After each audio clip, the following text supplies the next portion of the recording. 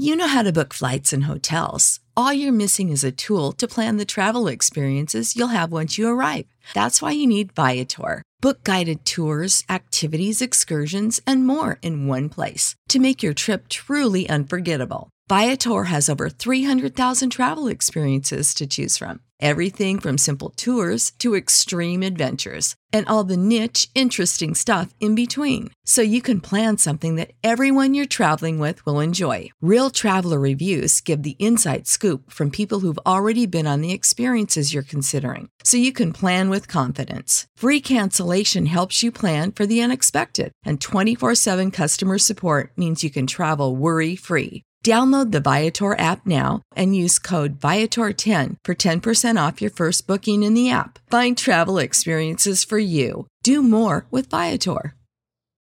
Without the ones like you, who work tirelessly to keep things running, everything would suddenly stop. Hospitals, factories, schools, and power plants, they all depend on you. No matter the weather, emergency, or time of day, you're the ones who get it done. At Grainger, we're here for you with professional-grade industrial supplies. Count on real-time product availability and fast delivery. Call, click Grainger.com, or just stop by. Grainger, for the ones who get it done. Welcome to the Boneyard with Steve Robertson. As always, I am your good friend and host, Steve Robertson. Here on the Maroon Friday edition of the Yard. You know the rock never stops. Never stops. Big weekend coming up, as you guys are well aware. Mississippi State will host the University of Arkansas. A lot of concern out of Fayetteville about not just KJ Jefferson, but the entire roster. They got some guys that are beat up. We're not going to see the best version of Arkansas. Let's just say that. And that's not to say that it's a guarantee we're going to win the ball game. I'm not trying to suggest that at all. But this is not an Arkansas team that is in good shape. Lost back-to-back games. They've had some injuries. They're really facing some adversity right now.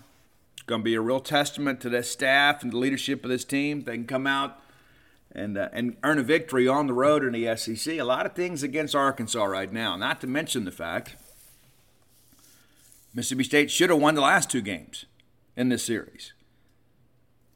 But we didn't. Arkansas just found a way. And I've thought about this earlier this week. I thought about that 2020 game a lot. Arkansas had not won an SEC game in forever and a day. They make a coaching change up there to hire Chad Morris, who did nothing. It's incredible how you get into the college football world, you can kind of stay there. But they showed up here. We implode, lose 21-14. When we really began to discover that KJ Costello wasn't going to be the guy we hoped. We had such high expectations, especially after that LSU ball game. We're like, you know what? Between Leach and KJ Costello, we got it. We didn't. Salvage a little something out of the season, but that Arkansas game was an embarrassment. You know, we were on our way, we thought, to potentially compete for an SEC Western Division title. The euphoria following that LSU game was kind of unparalleled in recent years. We came crashing back to earth.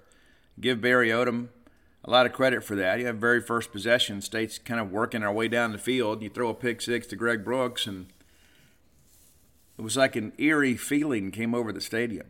But I think all of us thought, we'll be okay. We'll be okay. We'll be okay. And we kept driving down the field and never could cash in with any regularity. We lose the ball game.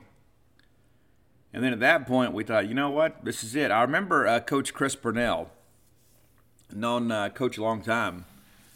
I remember him putting out, maybe he's on Twitter or Facebook, and he goes, you know what, if a drop 8 is all it takes to beat it, man, we're in trouble.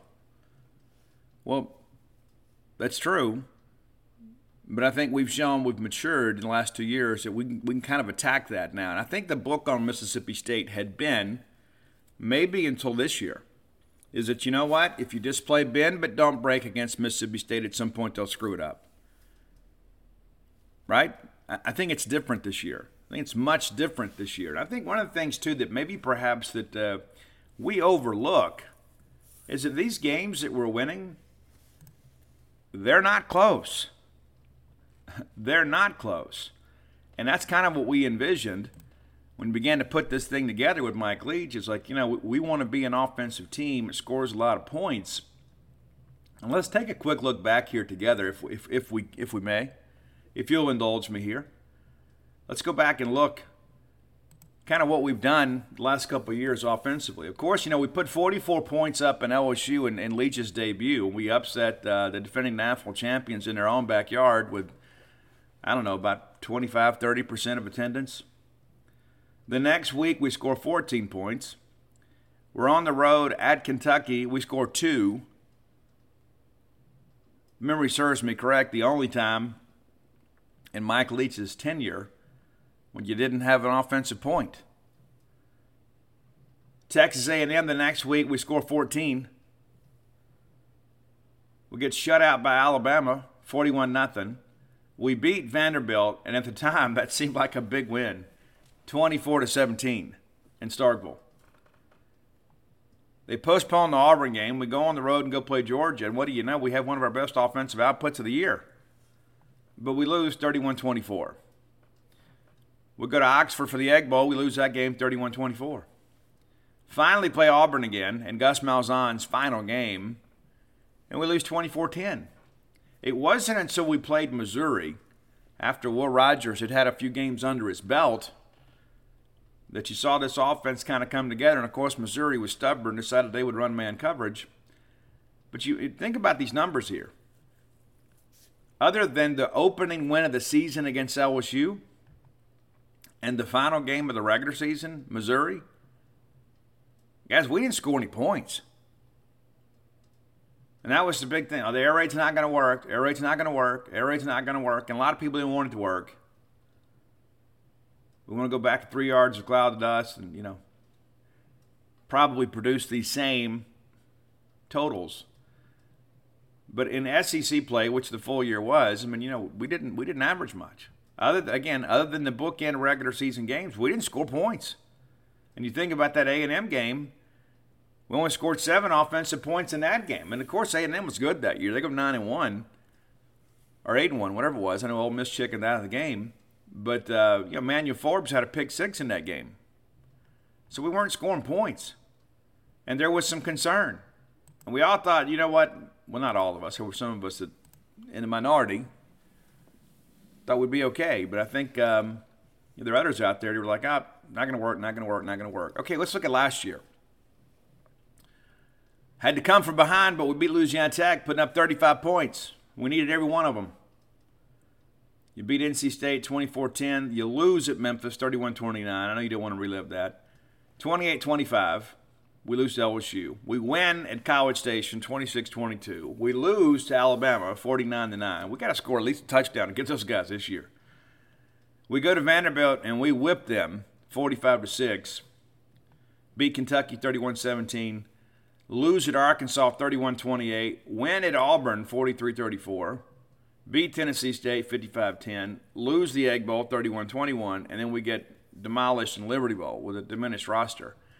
But you start seeing these point totals begin to creep up a little bit, right? Outside of the ball game against Alabama, and that's difficult to judge anybody against Alabama. I don't care how good or how bad you are. We didn't score in the teens the entire year in the regular season. It's 21 points or above. So you started to see us score with greater proficiency. Well, let's look at this year. Now that our quarterback, one Will Rogers, a native of a family from Winston County, Mississippi. You look at this year, 49 against Memphis, 39 against Arizona, 16 against LSU. Certainly a step back. That's the outlier there. 45 against Bowling Green and 42 against Texas A&M.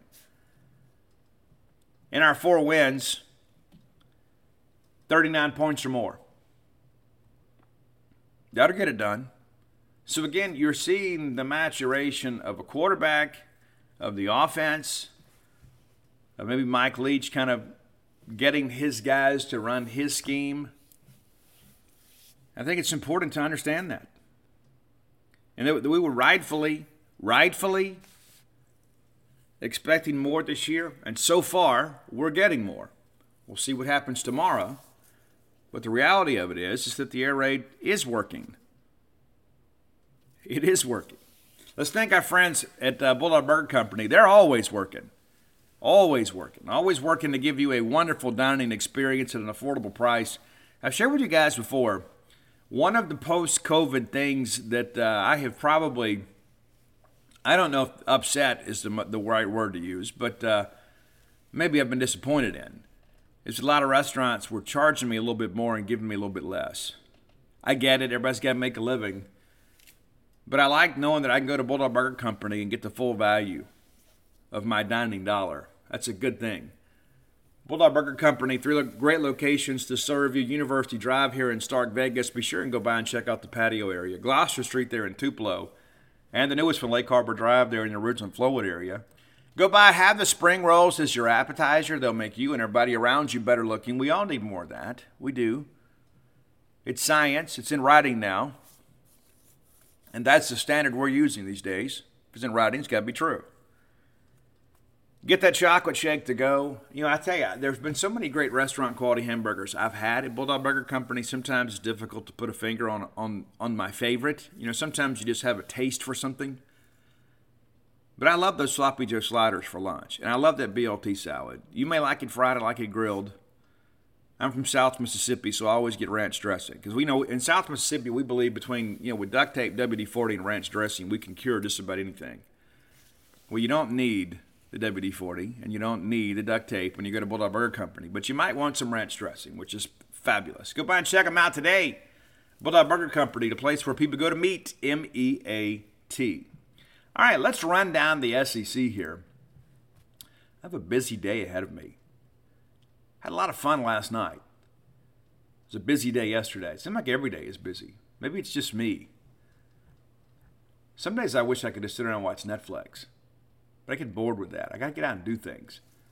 I love this time of year, though, because there's so much football on. But had a good time last night. We'll talk about that a little bit later in the show on our top 10 list. But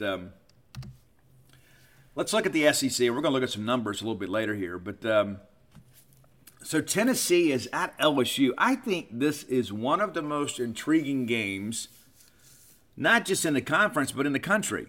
Now, I know it doesn't have the national ramifications that maybe some other ones do because LSU, of course, ranked 25. And I don't think anybody fully expects LSU to truly contend for the West. I mean, I think that they're a winning team, but they're not the brand maybe they have been. And nobody expected them to be this year. Well, maybe some did. But we thought they'd be better, and they are better. Mississippi State still should have beat them. I really like this Tennessee team. You look at their pass defense, not good. Not good at all. But offensively, these guys can get out and play. Now, LSU is decent on the back end. And maybe decent is underselling them. They're good. They're not great. They're not elite. They've been DBU. And they've got a couple guys out there that can make a few plays. But the reality of it is, not as good as they have been.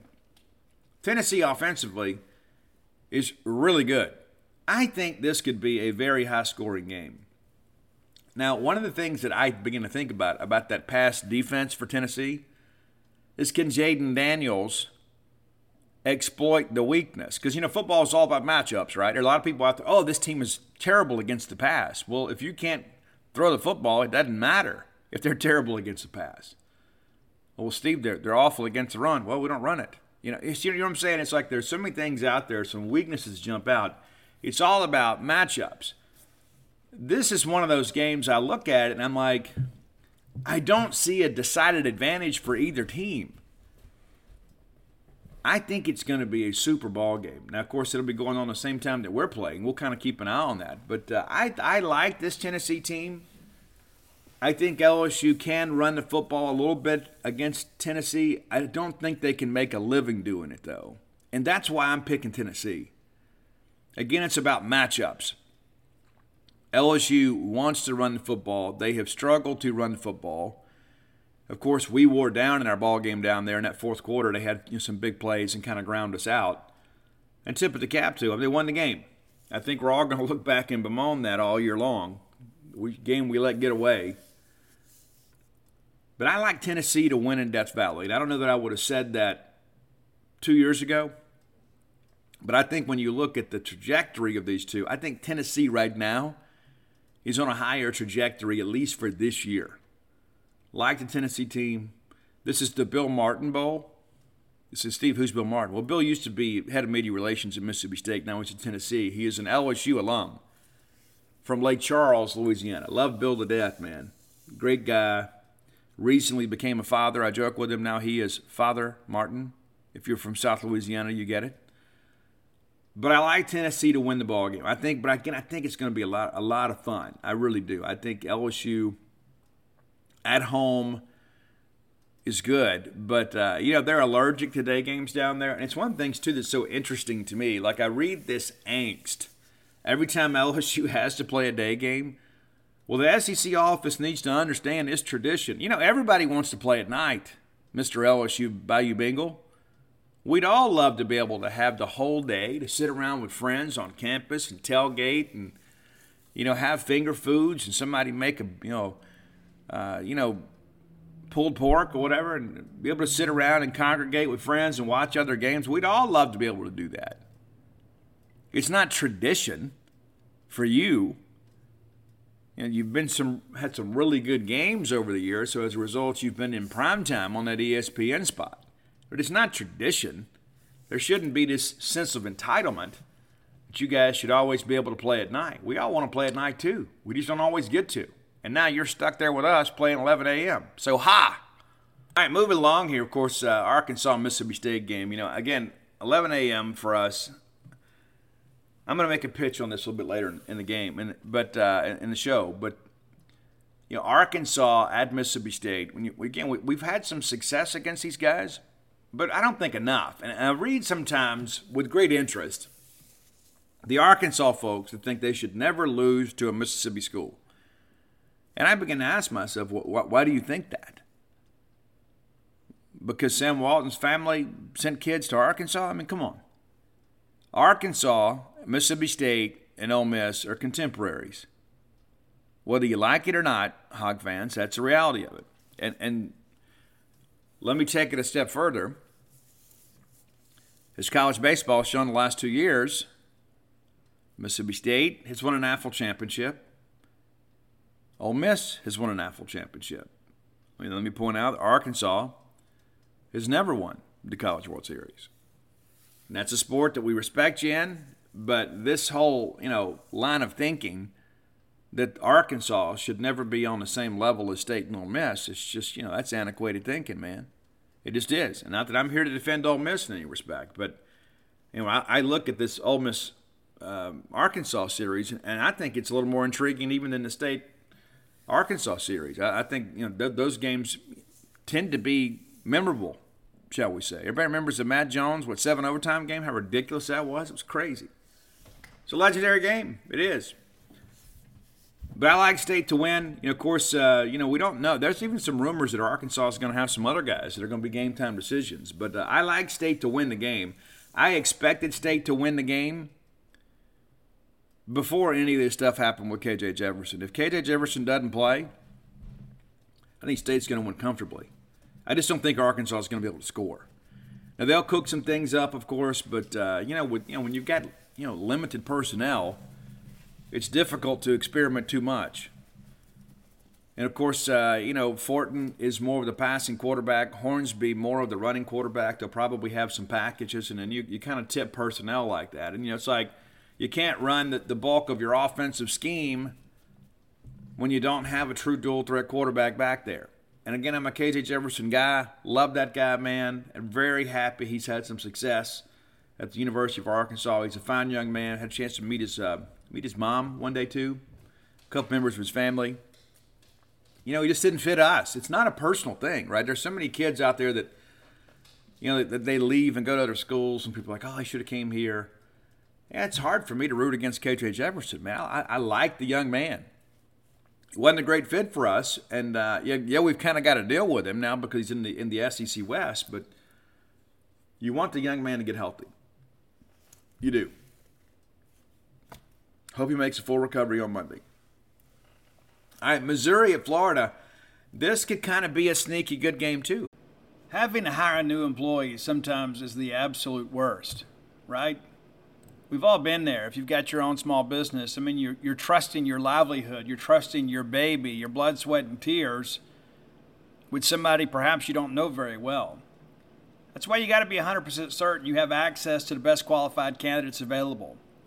You got to check out LinkedIn Jobs. LinkedIn Jobs helps find the right people for your team faster and for free. How cool is that? There have been times in the past I've made hiring decisions when I was desperate for an employee. It's been nice to have had a partner to help me screen through some of this and make sure that I get people that fit the specific skill set I'm looking for. It's so easy to go make a free ad today at LinkedIn. Maybe you should. Then add your job and the purple hashtag hiring frame to your LinkedIn profile to spread the word you're hiring. Simple tools like screening questions make it much easier to focus on candidates with just the right skills and experience so you can quickly prioritize who you'd like to actually meet, interview, and ultimately hire. It's important to have the right team. It's why every small business rates LinkedIn Jobs #1 in delivering quality hires versus their leading competitors. LinkedIn Jobs helps you find the qualified candidates you want to talk to faster than ever before. Post your job for free at linkedin.com/boneyard. That's linkedin.com/boneyard to post your job for free. Some terms and conditions may apply. I just think in the end, Florida will be able to out-athlete Missouri. Florida, Missouri. This has been one of those, games, I guess, that you just kind of take for granted if you're Florida over the years. And you absolutely shouldn't. I mean, it's like, I'm sure when the schedule comes out, like the casual fan looks and says, oh, yeah, well, Florida will beat Missouri. Well, here's a little trivia question for you. Did you know that Missouri actually holds the lead in the series with the University of Florida? Did you know that? 6-5 in favor of the Missouri Tigers, including last year's win, 24-23. As you guys know, that was kind of the end of the Dan Mullen era. It's pretty crazy to think about that. The very first time that these two schools met was in the 1966 Sugar Bowl. Missouri won. Missouri joins the lead in 2012, so all of a sudden they become regular opponents. So Missouri has more than held their own with Florida. So I don't think Missouri is going to sit around and think, well, it's Florida. I don't think they're going to be intimidated by that. And of course, I don't know the Missouri running game is quite what it was last year. But this could be a sneaky good game. I still think Florida wins, though. I just think Florida at home, basically a little bit of a bye week. Last week, even though they played a game, stepping out against a non-conference opponent. I don't think Florida's going to be great, but I think they'll be good enough to beat Missouri. And I think, too, we talk about matchups. Missouri has struggled to stop the run the last couple of years. Florida's going to run football. That's what they're going to do. That's what Napier's known for. You spread everybody out. You establish a power running game. You kind of boot off of it, that sort of stuff. But the reality of it is I just think in the end, the better team wins. I believe that it's Florida. I know that Missouri played well against Georgia last week and arguably should have won the game. But it's like when you get so close and you come up short, sometimes that's worse than getting blown out because the emotional investment is different, right? It's like, oh, we should have won, we should have won. Now, on the coaching side, you're like, you know what, this shows you how close we are. But you were at home against a team that was going through the motions. Speaking of that team, it was Georgia. Auburn is at Georgia.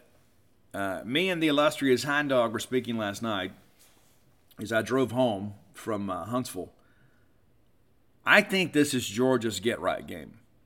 And though they have not been as dominant as of late, and that has surprised some people, and I don't know that's fair. I mean, let's be honest. They did lose some very talented players off a team that won an AFL championship, right? And so you expect a little bit of a step back. And I think maybe, and if we're sitting here quibbling about a team that's 5-0, maybe we're being unfair.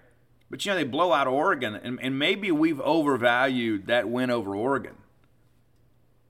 I thought the Pac-12 had some teams ranked maybe artificially high, but, those guys on the West Coast got to vote for somebody, right? But Oregon's 4-1. I mean, it's not like they're just in the tank. They've won every game since then. Offensively, they put up a lot of points. They have scored 40 or more in every game since only scoring 3 against the University of Georgia. But then, then Georgia goes out and kind of goes through the motions against Samford. When you saw that game on a schedule, you're probably like me. Oh, it's going to be 65-0. Well, it was nothing, but it was just 33. And I think all of us kind of reconciled that and say, well, it's just Georgia cruising a little bit, not trying to embarrass an FCS team, putting some young guys in, letting them get some reps. That's the whole purpose of playing those games. The next week, they destroyed South Carolina in Columbia, 48-7. You think, okay, they're back on track. Everything's cool. And then they struggle with Kent State. They win 39-22, but Kent State made it a ball game. And you're like, how is this happening? Is there a lack of leadership? Is there a lack of focus within the Georgia Bulldogs camp? At the half, this ball game was 26-13. You never thought Georgia was in trouble, but they could never really just pull away. Kent State scored in every quarter. Georgia wins third quarter 6-3 and the fourth quarter 7-6. You can say, well, Steve, it's, they won the game. It was okay. And they did. And again, we try to make excuses and kind of explain this thing away. And then they go on the road and nearly lose to Missouri last week. And so you ask yourself, is there something wrong in Georgia? Not necessarily with Kirby or anything like that, at a program or the culture. I'm not trying to suggest that at all. But it appears there's a lack of leadership because, games like this, it's not just the big games against Florida and Tennessee and Alabama that your leadership has to stand up. Your leadership's got to stand up even more so in games like these. Let's go out there and take care of business early. And those are things I look at. And again, this was a 16-6 game against Missouri. Missouri up 10 at the break.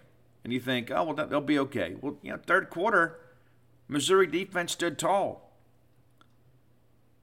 It's still a ball game. As we get ready to go to the fourth, it's 19-12, Missouri, at home, number one team in the country. And you're starting to think it's going to be a magical night in Como. Georgia finally decides to start playing football, and they win 26-22. But so I ask you again, when you look at this Georgia team, and I really thought that they should have been number one in the country, even though they lost a lot on defense. But when you look at this roller coaster, and yes, they're 5-0, and again, you're nitpicking when you're undefeated and ranked third in the country. But there has been this roller coaster of emotions with them. And you begin to wonder, are they ripe for an upset? It won't come this week. I think Auburn's a team that is going to struggle. And again, kind of like that whole deal with the emotional investment. Auburn at home had a 17-0 lead, and you lose, and you begin to wonder, if you're an Auburn Tiger, it's like, well, here we go again. I think Georgia gets right this weekend. And then they get Vanderbilt the next weekend. Because it's basically a 3-game homestand here. You host Auburn, Vanderbilt, Florida, Tennessee. And then the next road game, and I know Florida, Georgia's the cocktail party. But the next true road game, Starkville, Mississippi. Not making any prognostications, just point it out. Ole Miss is at Vanderbilt. Huge ball game for the Rebels here. Huge. I mean, you throw out the record books anytime these two teams get together. You never know what's going to happen in these rivalry games. I think we know this time, though. I'll be honest with you. As much as I don't like Ole Miss, I got to tell you, I like the makeup of this team. I do. I think this Ole Miss team, and I've watched them a couple times, it's going to be interesting when they play teams that can stop the run, kind of how things go, when Jackson Dart has to kind of be a quarterback. But it's been interesting. But I don't know if you guys know this, but Vanderbilt has beaten the Ole Miss Rebels 40 times over the years. 40. They hadn't beaten them since 2018, though.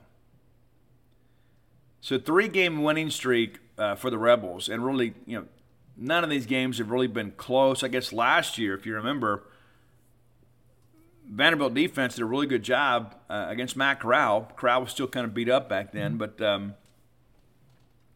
It probably should have to, probably should have been a bigger win for Ole Miss, but it wasn't. Vanderbilt defensively hung in there and played pretty well, just couldn't score. And I think that's kind of the case this week too. I just don't think that Vanderbilt's going to be able to score. I think Ole Miss wins this game. I actually picked those guys to cover.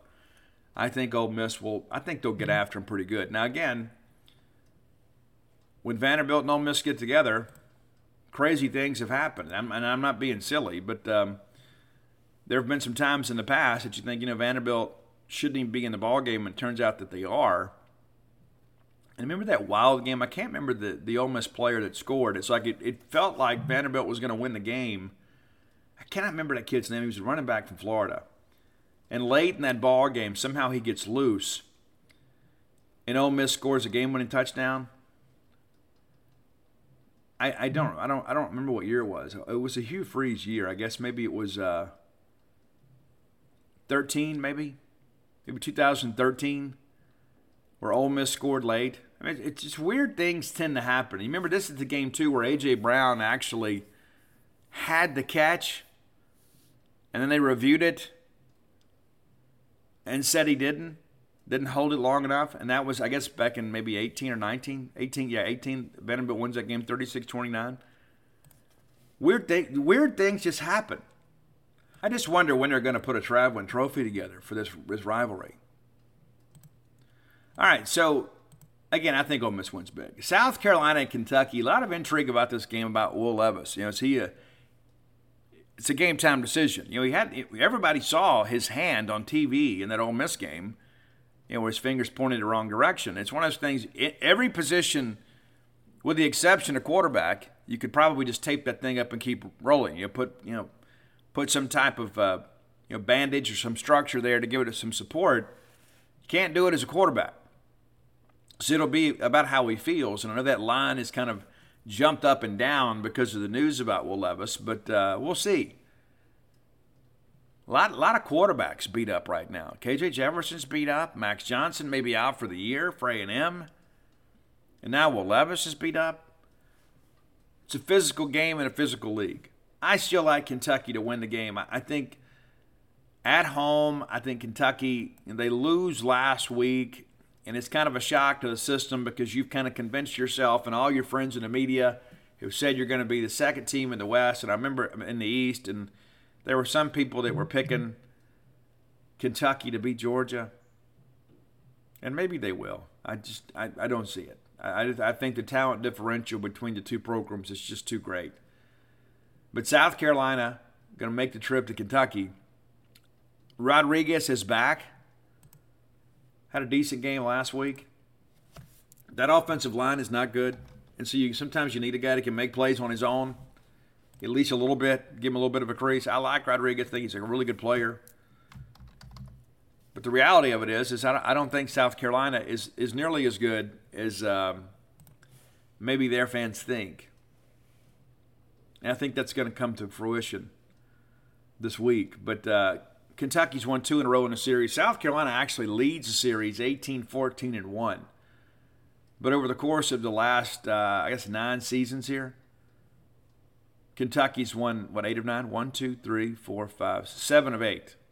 The lone win came in Columbia in 19, a 24-7 win for South Carolina. But these games have been kind of ugly games that have kind of gone down to one possession. So I suspect this could be one, too. I know Kentucky's line was a little bit bigger earlier in the week, but just something to watch when it comes to quarterback health.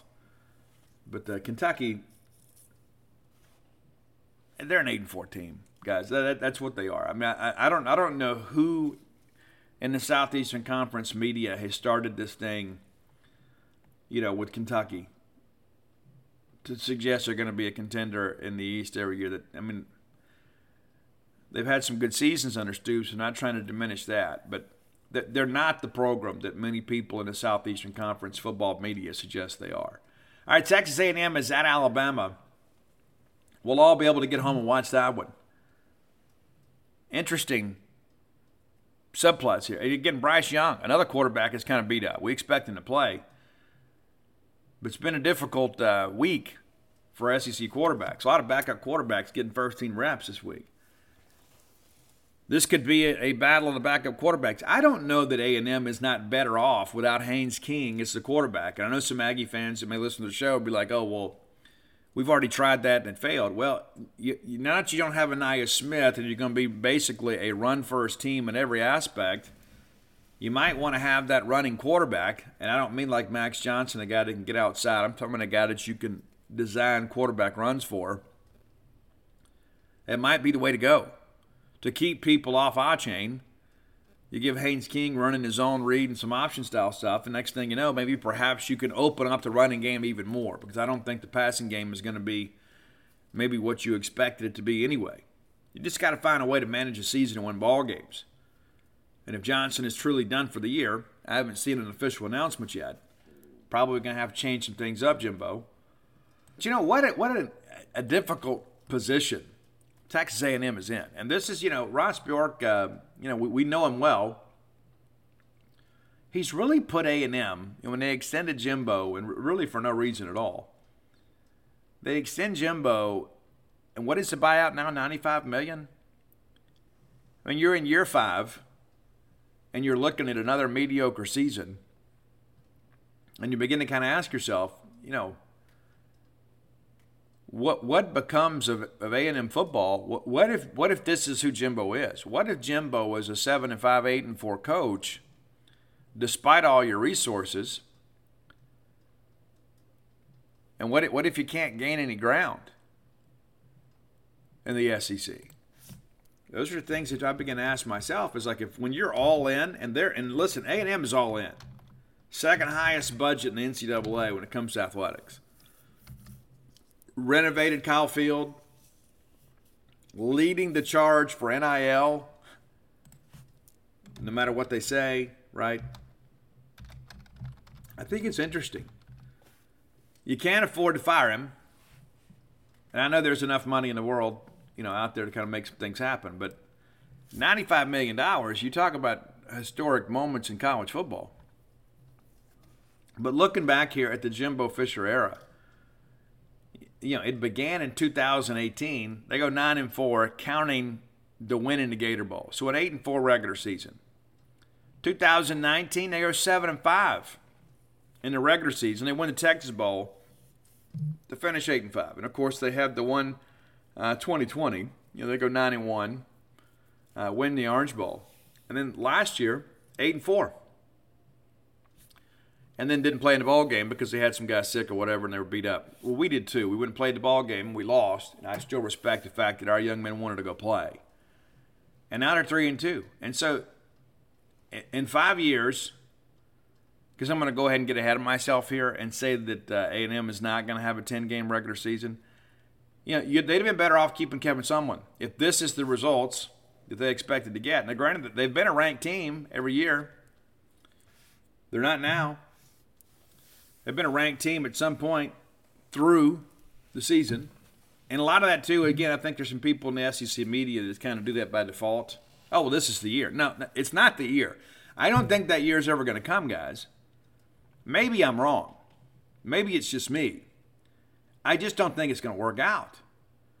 That's not to say that, Jackie Sherrill didn't have some great teams. R.C. Slocum had some good teams there. Francione and those guys put together a couple of decent seasons, but never could really get over the hump. Kevin Sumlin had the one big year, I guess, in 2012. It kind of helps when you get an iconic player like Johnny Manziel. People forget he was headed to Oregon. It's crazy, but this A&M stuff is just so intriguing to me because you talk about being stuck between a rock and a hard place. That's exactly where the Texas A&M Aggies are. Absolutely stuck between a rock and a hard place. And they're going to get the rub this weekend. I think Alabama beats them well. I think after all the stuff that's happened, I think Nick Saban smells blood in the water. And Nick Saban does his best talking through his team, not to his team. And I think that Alabama gets those guys back at home. Remember, A&M beat them last year. Bryce Young didn't play well. And maybe Bryce doesn't play at all. Who knows? I think no matter what happens, I think Alabama's going to be able to run the football in A&M. I don't think A&M can score. I think we're going to see probably a big blowout. So your winners again: Tennessee, Mississippi State, Florida, Georgia, Ole Miss, Kentucky, Alabama. And probably the one I'm the most worried about is that South Carolina-Kentucky game, because you just don't know how that team would respond, perhaps with a backup quarterback. All right, time for today's Top 10 list, as always, brought to you by closewithblair.com. That's C-L-O-S-E with Blair, B-L-A-I-R, closewithblair.com. Blair Chandler is my friend, your friend, a friend to everybody in need when it comes to the mortgage industry. Top 1% close ratio in the country back-to-back years, 21 years of experience. Blair's the guy that gets things done. We talk about coffees for closers. Blair gets plenty. If anybody can get your loan closed, it's Blair. Maybe you are an atypical borrower with a non-conforming property. Here's the deal. The reality of life is you need somebody who's been there, that's done it all, and seen it all. That's Blair Chandler. Give him a call or text today, 601-500-2344. Again, 601-500-2344. Blair's the guy that'll get you taken care of. Looking to refinance? Looking to buy a home perhaps for the first time? Look no further than Blair Chandler. Again, that's closewithblair.com. Mention to him you heard about him on the Boneyard. He'll pay for your appraisal. One less fee you got to pay. All right, top 10 list. Last night, had a really cool moment. Really cool moment. Earlier this week, I found out that John Corabi was playing in Huntsville with Brother Kane. I like Brother Kane. They've reunited. They're playing. Damon Johnson, those guys are killer. I didn't stay for their full set. I went to go see John Corabi. I have several friends in the music industry. I have a friend that said, hey, are you going to see John? I said, well, it's going to be tough because I got a big weekend ahead of me. He said, well, listen, I'll set it up, and you can go hang with John before the show, kind of get to know him. He said, well, Steve, who's John Corabi? Well, John Corabi wrote and performed one of my favorite albums of all time. It's a band called The Scream. Unfortunately, that album is not available on the digital streaming platforms. You can find it on YouTube and listen to it in its entirety. I own the CD. One time I was on my way to a show in New Orleans, and sometimes we would go by Tower Records because they had better selection than what we had at the small-town Walmart there in Columbia, Mississippi. Wasn't like it is today. You can go get on Amazon, order a CD, and it's sent directly to you. You can probably get that Scream CD on eBay or Amazon. You can also get it now in digitally enhanced vinyl, which I picked up last night. But The Scream, that album from start to finish is outstanding. Probably my favorite song on that album is a song called Outlaw. But since it's not available on the streaming platforms, I didn't include it in our top 10 list. But you talk about a banger, it's a good straight-ahead rock and roll song. That's the one right there. It is the lead track on that album, and it'll rip your face off. So be careful. But John also went on to be the second singer in Motley Crue. And you know what a Motley fan I am, right? So I had a chance to go visit with John Corabi, the second singer in Motley Crue. He was the singer on the self-titled album. And to be fair, I don't think a lot of people were fair to John. That album has a lot of grit to it. I love that album. I think it's Mick and Tommy's finest work. But Vince got fired. They hired John Corabi. John never talked any trash about Vince. They're still friends to this day. They still talk. There's no bitterness between the two. I mean, John was a hired gun. His Motley began a new era. It didn't work out, to no fault of John's, but a lot of people never accepted Motley without Vince. I get it. Again, I love Motley. You know, as I told John last night, before I left, I said, dude, you fronted my favorite band of all time. We're family. Ended up actually, it's funny how life works. I go meet John. We're sitting there and we're just kind of talking about that Motley record and talking about the Scream and his time with Union and the Dead Daisies. And it's time for John to get ready and go do sound check. And he doesn't have anybody to sell his merch. And he looked at me, and I said, John, do you need me to watch your stuff? He goes, well, do you mind selling a little bit? And I said, John, I'm happy to do it. So I ran John Corabi's merch table last night. New experience for me. Not that I'm, opposed to getting out and selling. I sell a lot of things on this show. But I sold John Corabi merchandise last night, and if you were in Huntsville, Alabama at the show, at the Furniture Factory, which is a really cool venue, nice little patio area out there, pretty big patio area. Everybody kind of gets to sit and chill. Crowd got up. It was great. John played about 40 minutes, even worked in a CCR song. That's Have You Seen the Rain? He did an acoustic set. It was fabulous. But I want to introduce you to the music of John Corabi. Now, those of you that know me as a rocker understand that my tastes are pretty diverse, as is John's catalog. I think John's amazing with the full band, but he might even be better acoustically, and that's what he played last night. So I'm going to give you my top 10 songs that are available on the digital streaming platform. I've already sent this to Roy, so we have a list up. The most recent single from John is a song called Cosabella. I love it. I think you'll love it too. Vocally, I think it's a masterpiece. I think John's a guy too that maybe has not gotten his just due in life. He wrote a book, which I now have a signed copy of. Thanks, John. It's called Horseshoes and Hand Grenades. Talk about getting close. And that's kind of the story of John Corabi's career. And I don't know that he is truly appreciated. He does the Monsters of Rock cruise every year, and he's done every single one of them. They call him the mayor. But Cosabella, a new track, it's just difficult to play that thing live. All right, number 9, from the Union debut album. Union was a band, too, that he formed with Bruce Kulick of Kiss. Super album. I think they've done 2 albums, I guess, plus a live album. But we're going to go with Who Do You Think You Are? A little profanity on this one, too, so be careful with it. Maybe you get kids in the car. From the Union, number 9, Who Do You Think You Are? Number 8, from the Dead Daisies, and of course that's a bit of a super group. And don't rule out perhaps John doing some things with the Dead Daisies in the years to come here, which would be great. John deserves a bigger audience, but it's a great song, and he played it last night, Something I Said, off the Dead Daisies album. That's the Revolution album, probably the most highly anticipated Dead Daisies album. All right, number 7, To the Motley self-titled album.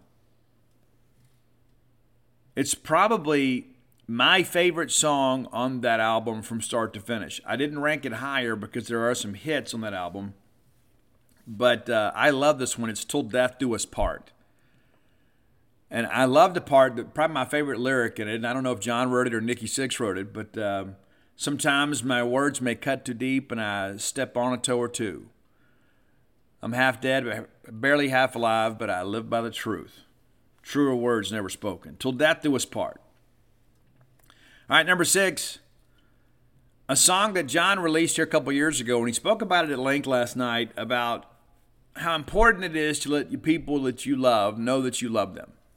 Because you never know. And it was basically inspired by some gun violence, about some random acts like that. You leave the house one day and you never know you're going to step into eternity before the day is over. And so the song is entitled If I Never Get to Say Goodbye. And of course it's on his Unplugged album, which is super cool. The arrangements are a little bit different too, but a lot of it is super cool. But also too, there's also a live album out there where you can find that Motley self-titled album played in its entirety, that recorded at the Monsters of Rock cruise, and John's son on the drums. But If I Never Get to Say Goodbye, a very poignant and emotional song in many respects. And I echo his sentiments too. At the end of the day, all we really have is each other.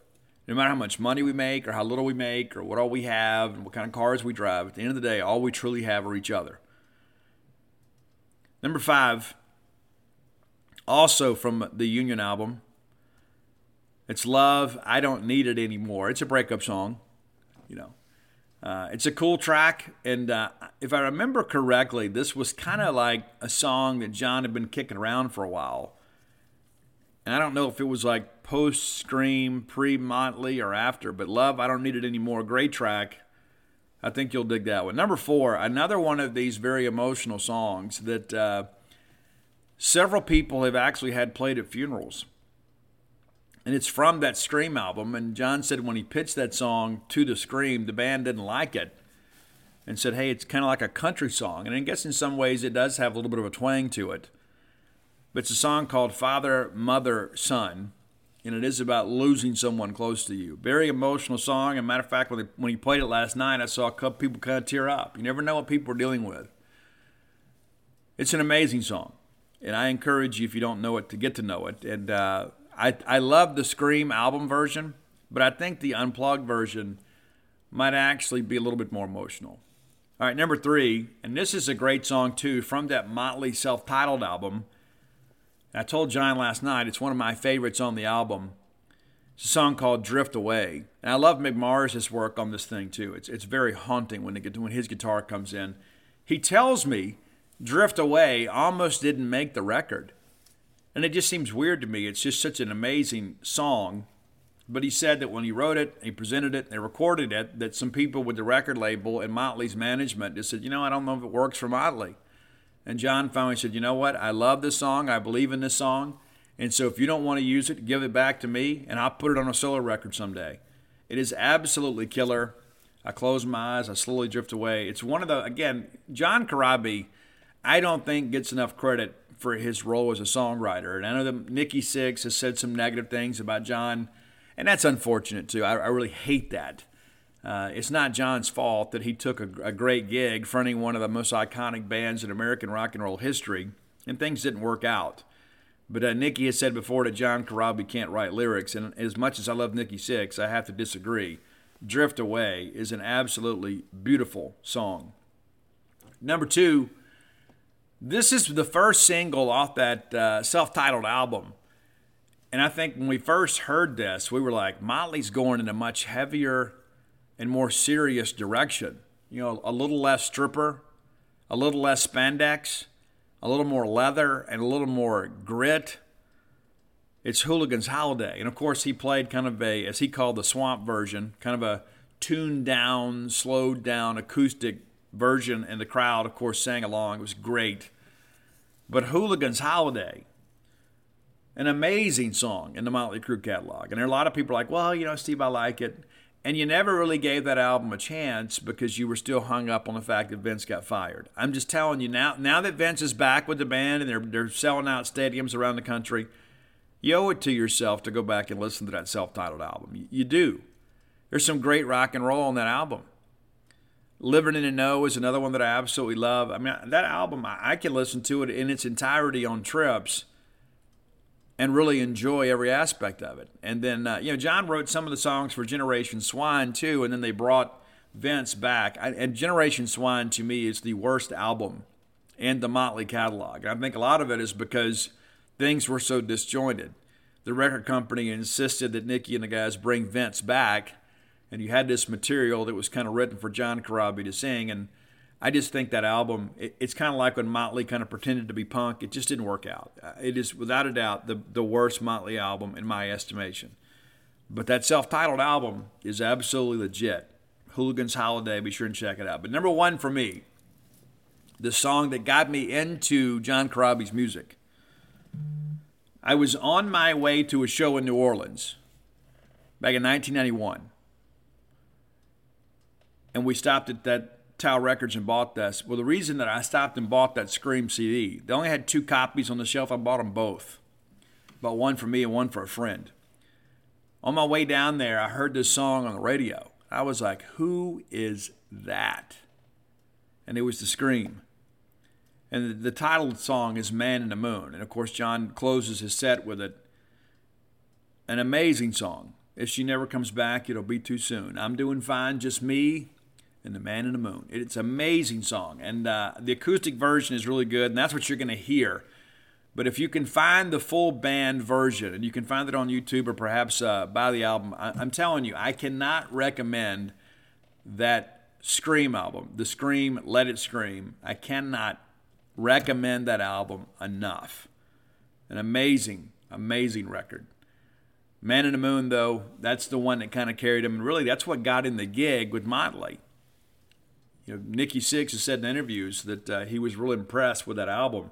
And the production value on that album is absolutely legit. Chad from Faster Pussycat and I have talked about that how Bob Rock has absolutely outdid himself putting that thing together. So there you go, the music of John Corabi. I know many of you are unfamiliar with John, but after meeting him last night for the first time and spending some time with him, you really get a sense of what a genuine person he is. So I wanted to do a top 10 to kind of promote the music of John Corabi. And some I ask you, just give it a shot and just listen to it. And if it works for you, then great. If it doesn't, that's cool too. We'll still be friends.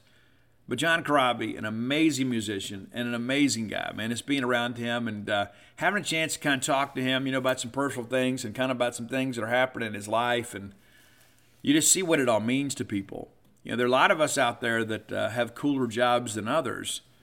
But at the end of the day, we're all just people kind of dealing with the same stuff. And, John's not a big drinker and that sort of stuff. But I tell you, sitting and talking with him, he was intrigued that I was an author that have had 5 very successful books. And he's got a book on the market and gave me a signed copy. I gave him a signed copy of Bloom's Oleander.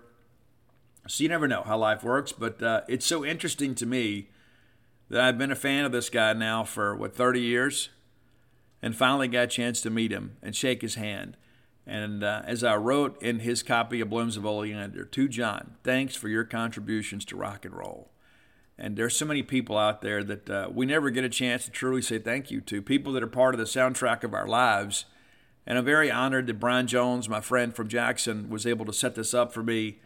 And got home late. I was going to record the show last night, but I was absolutely exhausted. And I got to pull a full day again today, too.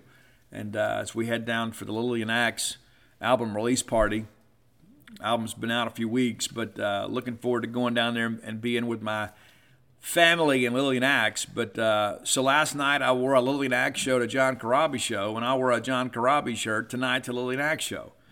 But check him out. John, again, and I can't emphasize this enough, there are a lot of people out there that are making music, and you never know what kind of people they are. I can tell you, because John and I have so many mutual friends, and now that I have had a chance to meet John, I can tell you, one of the nicest guys in rock and roll. And it's so crazy. He gave me his phone number last night, and he said, hey, I don't want this to be weird, because I know we just met for the first time. He goes, but I know you drove a long way to come hear me play. He said, just text me when you get home, so I know you made it back okay. And he goes, man, thanks for selling all this merch. And I did sell a bunch of it, to be quite honest with you. I got the gift of gab, and so as people walked up, I did my best to sell John's merch. And we sold some books and some CDs and sold some vinyl, sold a bunch of shirts. But I was happy to do it. And it's one of those nights, too, that I always look back. And remember that time I sold John Corabi's merch? Yeah, the second singer from Motley. Man, sometimes I feel like a kid. It's like when I get a chance to go do cool stuff, I want to go do it. But never in a million years did I think I'd be selling merch for John Corabi. And I even told him when I left, I said, dude, if you're ever within a reasonable driving distance, I don't have anything going on, hit me up. I'm happy to come help out. I think that's one of the things that makes the rock scene a little bit different. Is there is a fraternity. It's like the fans and that kind of stuff. People get real negative about things, and I'm guilty of that sometimes too. I let people's fans get on my nerves, but there is a fraternity among those artists that we're not a part of. But to watch it in person and to see all of that kind of unfold and the respect they have for each other is very rewarding. I wish life was more like that all the way around.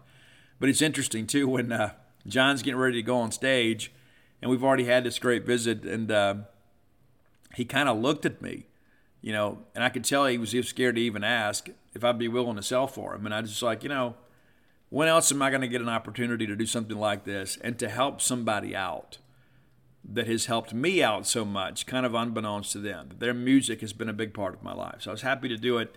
I don't feel like I'm name dropping here. I'm doing this to promote John Corabi. I'm doing this because I think many of you will appreciate the music of John Corabi, and it is very diverse, but it's straight ahead rock and roll. So be sure and check it out. If you have an idea for the top 10 list, reach out, let me know. We might just do it. The best thing to do is hit Roy up on Twitter at Dogmatic67. That's DAWGMATIC 67.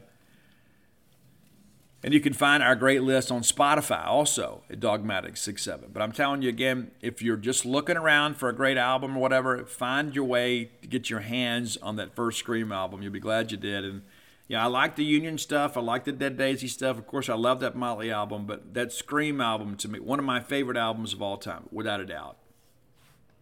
All right, next segment of the show brought to you by your friends at Campus Bookmart. Campus Bookmart, a Starkvillian institution. Go by and check them out today. The biggest selection of Mississippi State merchandise. A lot of people make that claim, but they are pretenders to the throne. Bully Shop has been completely renovated. It's all upstairs now. They've expanded the selection. Every time I go in there on ballgame weekends, it's absolutely packed. Sometimes I go in there and sign books for them, and it is always packed. It was always pretty busy before. They've hit a new level now. I think because word is out that you can find more Mississippi State merchandise right there at Campus Bookmart. You owe it to yourself to go by and see their smiling faces. They will treat you like family because in their minds you are family. If you can't make it to town, let me encourage you to support a Starkville business by visiting them on the World Wide Web at campusbookmart.net. Here's the reality of that. We're going to save you a little money.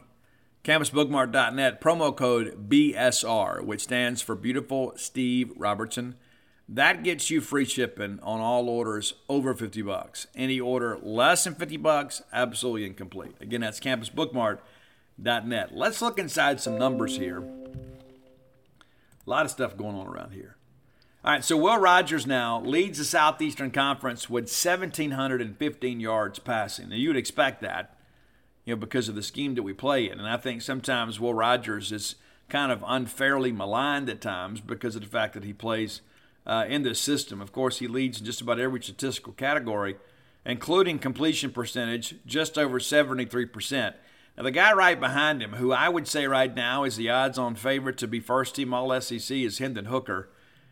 Now, granted, he's thrown half the passes that Will has, a little bit less than half, but he's right there at 72%. Yards per attempt, though, 1056. So, not throwing it as often, but throwing it a little farther down the field than other guys. Passing touchdowns, Will, of course, leads. 19 touchdowns for Will. Bryce Young, second with 14. Will Levis with 12. And despite the fact that we throw it as many times as we do, Will with just with 3 interceptions, and a couple of those not his fault. One at LSU I'll put on him.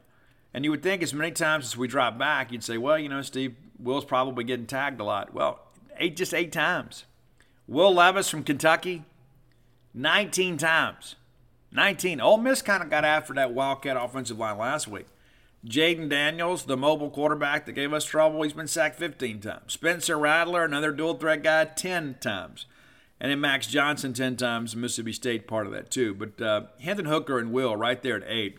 Kind of a glut right there at 8 with 5 quarterbacks with 8 sacks. Quarterback rating.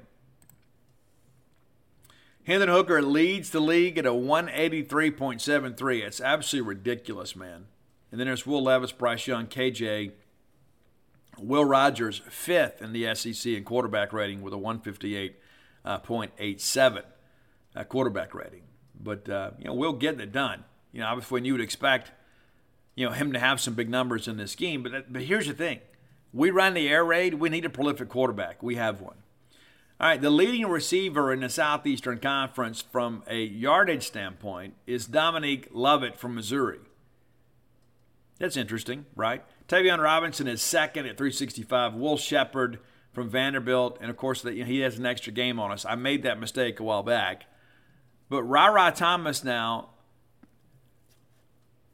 they had this basically as a tie. Yeah, Tavion Robinson. So the third highest receiving yards total on the season is Ra Thomas. That guy's on his way to an all-SEC season if he can keep it up. And he had a bad game against Bowling Green and had a couple big drops against LSU, but he bounced back strong this week. So good numbers there. Looking down the list for some more Bulldogs. Caleb Ducking, 15th to 272. Rufus Harvey, 24th to 229. Tulu Griffin there at 206, down at 28th. Now, look at receiving touchdowns here. Will Shepard from Vanderbilt leads the SEC with 7, but second there is your guy, Caleb Ducking with 6. That'll get it done. Ra tied for 4th in the league with 3. But Ducking putting together a really big season. And we hoped for that. We saw it in fall camp, but it doesn't always translate that well, right? Well, we're getting it done. Of course, the running numbers are not going to be to our advantage, shall we say. But Raheem Sanders, we're going to see him this weekend. Raheem Sanders, 609 yards, leads the SEC. Ole Miss freshman Quinshon Judkins, 535 yards. And a lot of people talked about, I don't know. They talked about his transfer running backs, and they're good. But you got Judkins, the freshman. They're leading, now second in the SEC. Devin Achane from A&M is third at 466. Ray Davis from Vanderbilt, 402. And then there's Zach Evans. So Ole Miss with 2 of the SEC's top 5 rushers.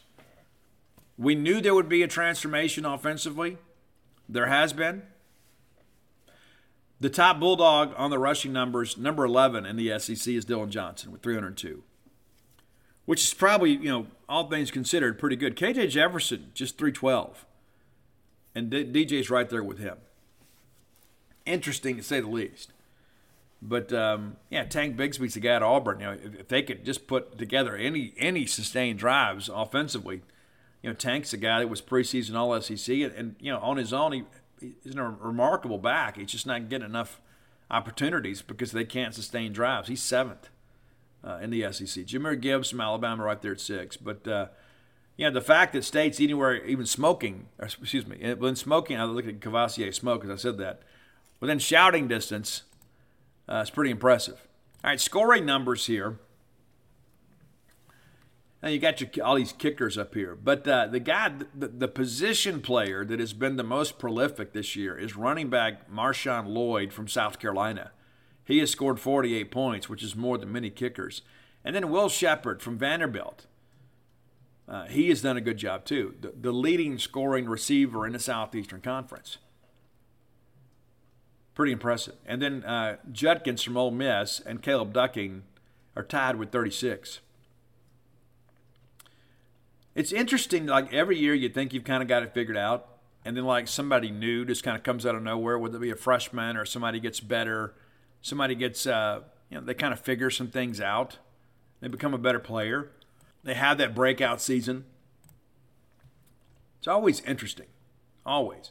Kick returns here. Devin Achane still leads the SEC. We helped him last week with a couple times not kicking the ball in the end zone. 274 yards returned. Tulu Griffin still second in the SEC with 216. And then Kearis Jackson is third there at 177. Jimmy Holiday, a name you may know, from Tennessee, 152. So, one big return away, I guess, from dropping, but also one big return away from catching Devin Achane. It always feels like Tulu is just one away. I don't know that we're going to get a lot of opportunities to return kicks, but I think we'll get a chance to return some punts, which will be interesting. Should be. And, Xavier Thomas, I think, is a guy that has a chance to do some interesting stuff here. When we look at yards per return, and which is probably the best assessment, considering that not everybody gets a chance to return these. But Kool-Aid McKinstry from Alabama leads the SEC, just under 18 yards per return. Bryce Stevens from Arkansas, the second most prolific punt returner in the SEC, 14 and a half yards thereabouts. And then Josh Vann from South Carolina. And then there's your Bulldog, Xavier Thomas, 12.71 yards per return. And if we're getting double-digit averages on these punt returns, I think we can live with that. I still think Xavier, there's a couple times, I'm sure when he went back and watched film, he probably thought, you know what, if I'd cut back here, cut back there. He has been very close to breaking one. Is this the week? Maybe it is. Maybe it is. Let's look at our kicking numbers here, too. And yes, we have to. All right, Ben Rabin, of course, 4 of 5 on the year. It seems worse, right? But it's not. It's not. We missed a couple extra points, which stinks. We should never miss those. That should be automatic. But 4 of 5 in the league. Nobody has been perfect. I guess with the exception of Mitch Jeter. He's 5 for 5. But everybody else around the league has missed at least one kick. So we're kind of right there with them. But Georgia, Missouri, 13 attempts. That's interesting. I mean, it's like more than double most of the teams in the league. And Harrison Mevis from Missouri, I don't know if you guys know this, he's three kicks from 50 yards plus. Insanity. Absolute insanity. All right, looking at punting numbers here. Matt Hayball from Vanderbilt leads the league in yardage. And I think that's because they're punting more than everybody else, 28 punts on the year. The better barometer here is going to be average yards per punt. Well, guess what? Hayball still leads. 46.61. That'll get it done right there. Maybe that kid needs to get a transfer portal. Jack Stonehouse, 45 from Missouri. You got to get down a little bit. State's got a couple guys that are sharing their opportunities there, so they're not registering on the chart. They hadn't met the NCAA requirements. But Arkansas punter Max Fletcher, this is one of the reasons that I believe Xavier has a chance. Last in the SEC among those who qualify in punting yards per average, 38.8. Not even getting 40, 38.8. Not going to be great punts. Maybe they can cover them. Call it a sneaking suspicion. I just think that perhaps Xavion's going to have a chance to make a play. All right, let's look inside the defensive numbers here. This is always interesting to me because you just never know. Like, you look around and you're like, wow. Okay, so Arkansas actually has 3 in the top 8. You think that's pretty incredible, Steve, and it is. But all of them are guys in the back 7. Bumper Poole, Drew Sanders, Simeon Blair, a safety, which means people are getting the second level a lot, right? Which is kind of the whole purpose as linebackers, right, as you go fill a gap. But, State with 2 in the top 7, Buki Watson and Jet Johnson. Jet Johnson second in the SEC with 46 tackles. I'm going to go back to the preseason, pre-SEC picks, and I told everybody how ridiculous it was that Jet Johnson didn't get any notoriety at all. The fact that Jet didn't make one of those teams, I'm not saying he should have been first team, but the fact that he didn't make any tells me that a lot of people in the SEC media don't do their homework. If I remember correctly, Jet was either 6th or 7th in the SEC in returning tacklers, like in guys that had production last year. Well, Jet's just rising to the occasion. Second in the SEC now, tied with Bumper Poole with 46 tackles. Anthony Orjai from Vanderbilt is 52 tackles. He leads the SEC. And granted, they're a game ahead of us. So you look at Jet, Jet's got a chance, a realistic chance to lead the Southeastern Conference in tackles. Got to keep working hard, but he does. The next Bulldog on the list, of course, is Buki Watson down at 7. Now, his numbers will dip a little bit this week. He's going to miss the first half. J.P. Purvis now in line to start, get his first college start. That's exciting for him. The next Bulldog on the list, you say it's got to be Tyree. Nope. It's DeCamp, tied for 12th in the conference with 30 tackles. He's had a couple of really big games here as of late. I think people will try to maybe test him a little bit more. He's been beat for a touchdown, but I think DeCamp's a guy that's willing to come up there on the edge and pop somebody. A little bit farther down the list, of course, Jalen Green with 22 tackles, Tyra Sweet with 22 tackles. And Sam Pittman said this week how much he liked our linebacker group. I like them too, and I like them better now than I did maybe a month ago because we do have some depth. Of course, Deshaun Page is still banged up, but J.P. Purvis stepping in and doing some good things. I think Sherman Timms is having a really good year this year. All right, your most prolific pass rushers, we're going to face a couple of them this weekend. Drew Sanders, linebacker from Arkansas, leads the SEC with 7 sacks this year. They like to bring him. Will Anderson, future first-round picks, got 5. And then there's Jordan Dominique from Arkansas with 5 too. And you know that Arkansas gets after the quarterback. And a lot of that too, I think, is a byproduct of the fact that they understand they can't just sit back. And I think we'll see a lot of pressure on third down. I don't know how much we see in the early downs. But I've read and heard some things, and people are like, well, I think that they'll bring a lot of pressure. Well, I think it's got to be measured opportunities. Because if you don't get home, you leave a very leaky secondary and man coverage. It's just kind of how it works. And so you got to pick your poison. If you blitz all the time and State's able to pick it up, it could be a very, very lopsided ball game. And I think when you look at what Odom has done in recent years, and they've won the last two, right? So it's not like they can say, hey, defensively it's not working, even though Will had a pretty good ball game against them last year. They're not going to reinvent the wheel. Now, they probably saw what LSU has done. They probably saw what Alabama did last year.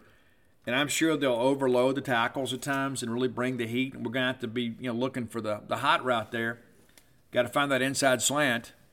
And with the safety coming, the middle of the field ought to be open. But the reality of it is that, this is a secondary that has really struggled to stop the pass. One of the worst in the country. We talked about that on Wednesday. Bookie Watson leads the Mississippi State Bulldogs with 3 sacks. He's not too far off the pace there. Drew Sanders is doing an excellent job. Could be a first rounder. Mel Kiper, I think, put him in his mock draft in the first round this week.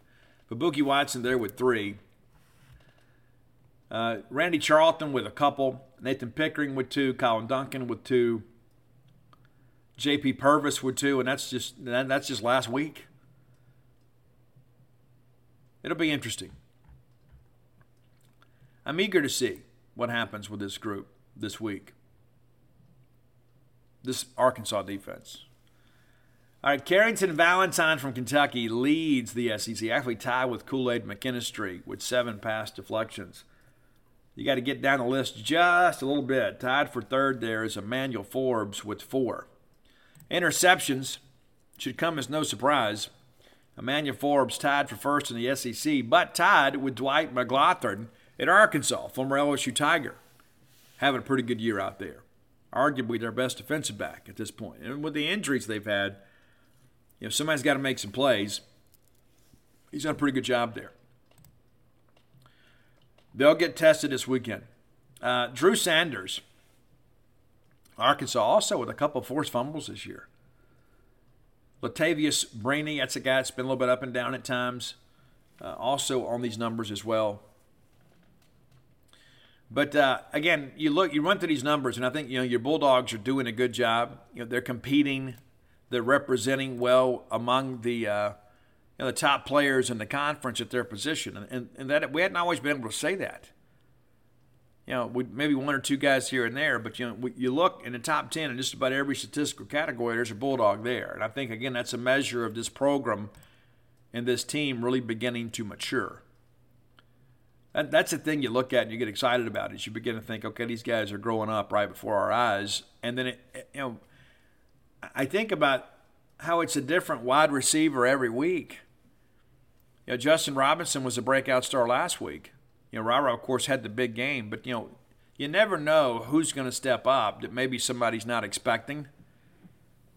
And I think that makes Mississippi State very difficult to defend. I think that's a big part of all of this. It's difficult to defend Mississippi State because you can't key on one guy. All right, final segment of the show brought to you by Portico. I've told you guys many times before that if I was moving to Starkville now, I would move to Portico. No question about it. To be that close to campus would be a dream. 1.1 miles away from all things maroon. Close enough that all your friends and neighbors and everybody can come and see you on their way to town when they're coming to ball games. And maybe you don't want that. Maybe you want a little privacy. But wouldn't it be great to be able to have all the grandkids under one roof and make that your ball game weekend retreat? Maybe make Grandpa and Grandma's house the game day stop. It's time you had a place in Starkville. Whether it's your permanent residence, your future retirement home, perhaps your second home, Portico's got a place to fit you.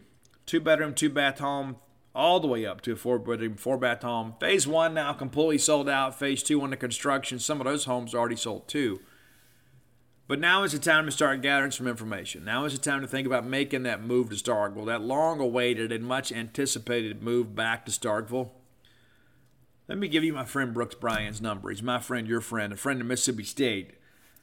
Brooks can get you more information, 601-416-8075. Again, 601-416-8075.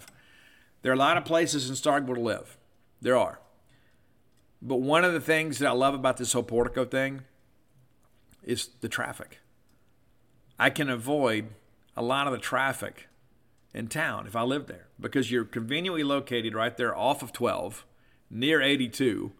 There's that great neighborhood market right across the street from you. But I can pull out of my driveway and get on 12, and I'm on campus in just a matter of minutes. I don't have to fight all that on 12. And if I want to get around and go to the big Walmart, I can jump up on my 82 and bypass all that traffic.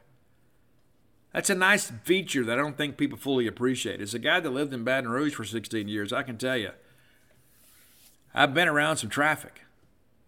And it will probably shorten my life if I had to live in a major city because I just don't handle that well. My anxiety gets just through the roof.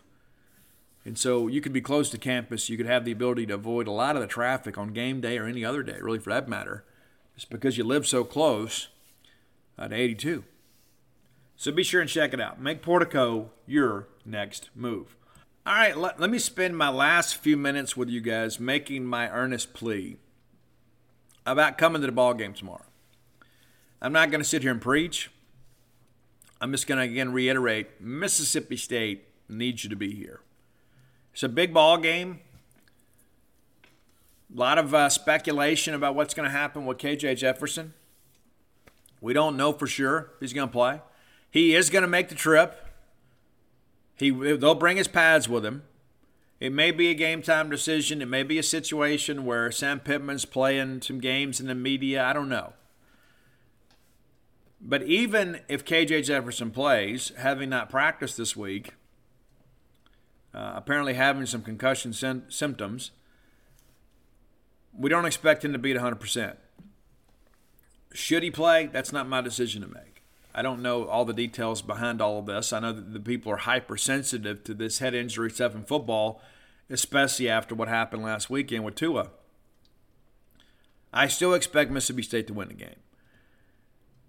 But the thing that I would, again, kind of hold up is that we don't get a lot of these opportunities to gather as a family at Davis Wade Stadium and cheer the Bulldogs on to victory in a big game.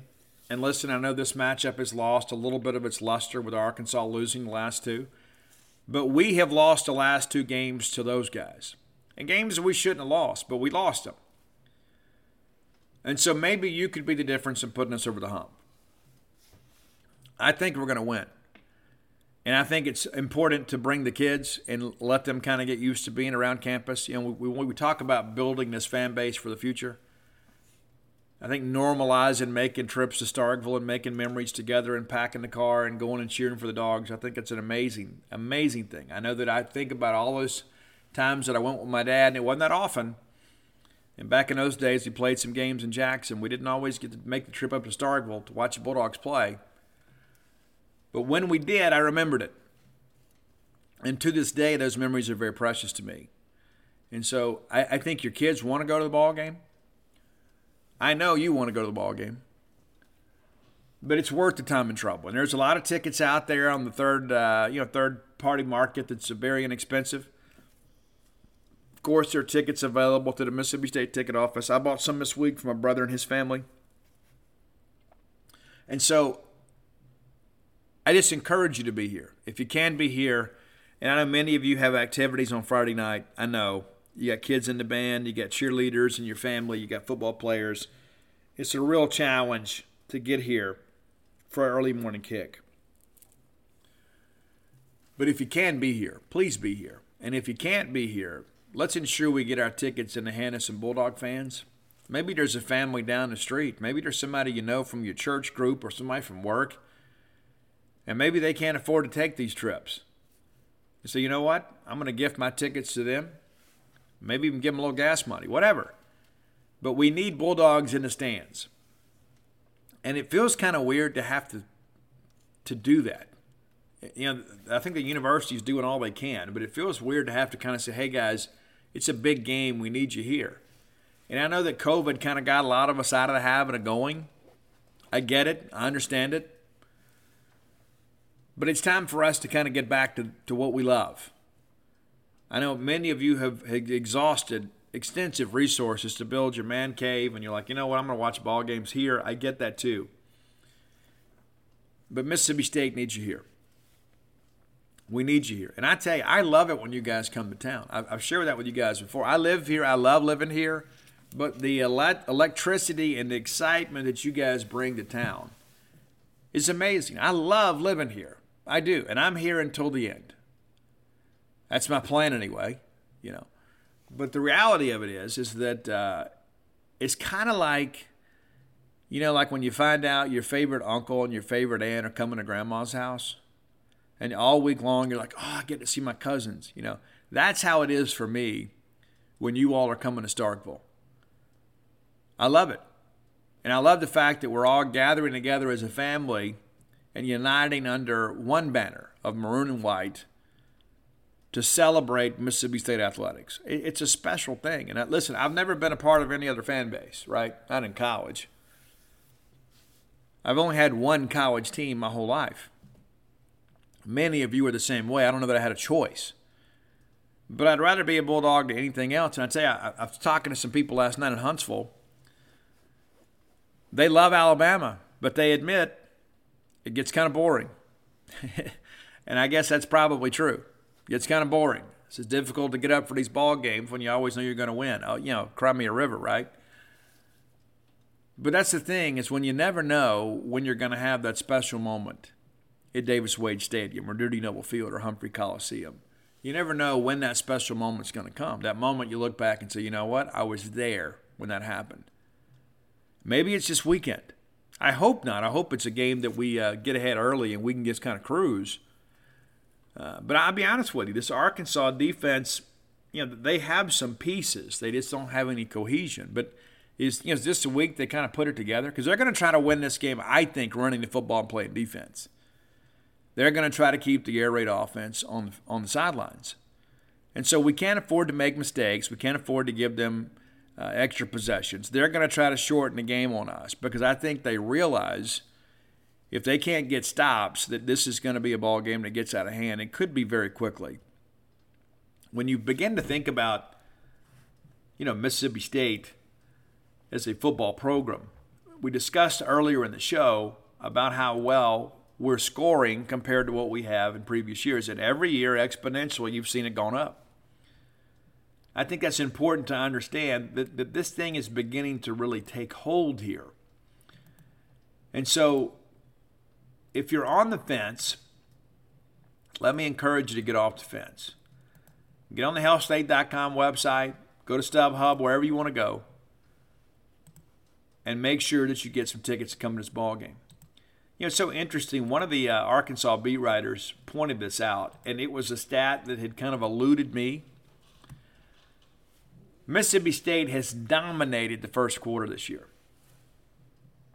Do you know how many points Mississippi State's given up in the first quarter this year? Anybody want to take a stab at that? It's 7. And that was at Arizona. On that very first drive, we didn't fit a gap, and they gashed us and ran for a touchdown. Here are your first quarter scores. 14-0 against Memphis. 15-7 against Arizona. 6-0 against LSU. 17-0 against Bowling Green. And, of course, no score last week. We always talk about getting off to a good start. State's been able to do that more times than not. We have not faced a first quarter deficit at the end of the quarter the entire year. That's interesting to me.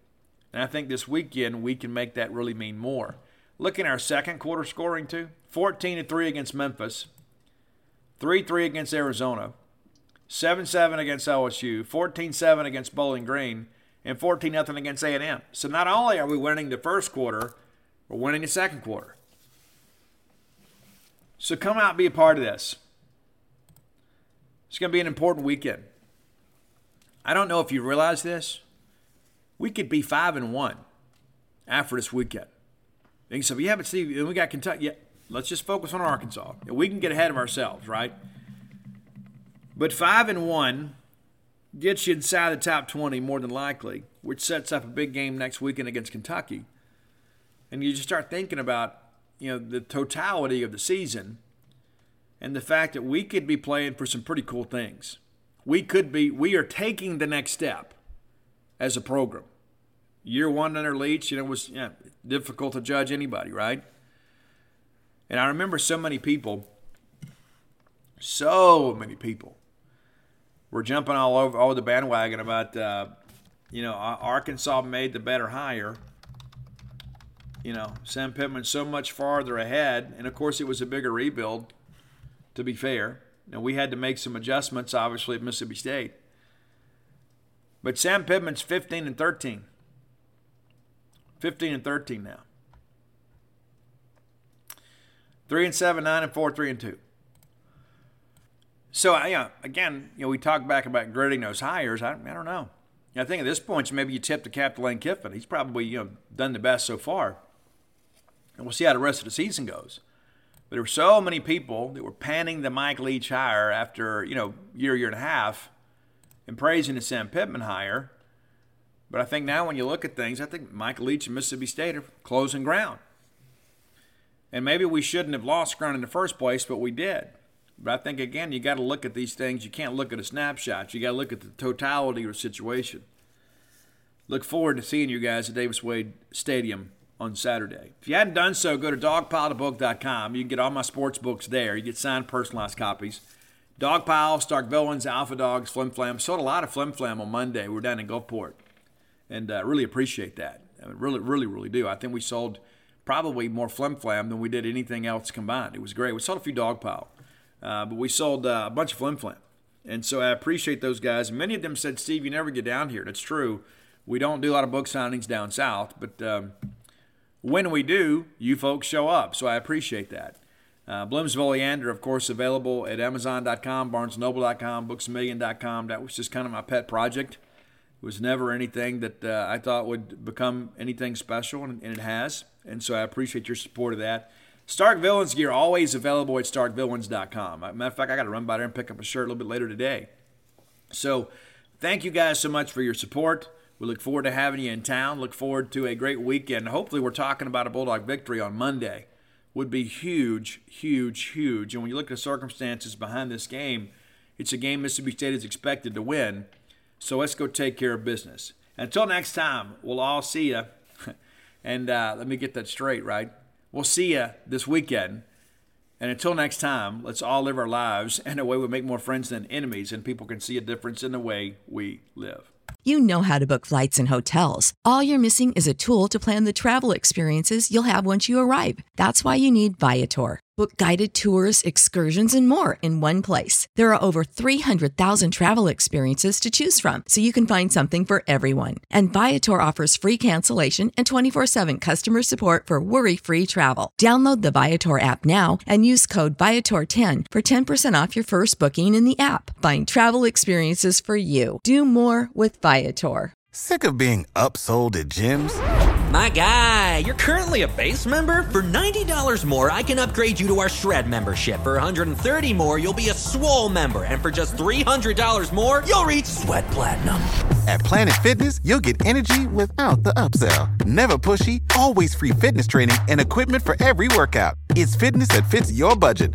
Join Planet Fitness for just $1 down and $10 a month. Cancel anytime. Deal ends Friday, May 10th. See Home Club for details.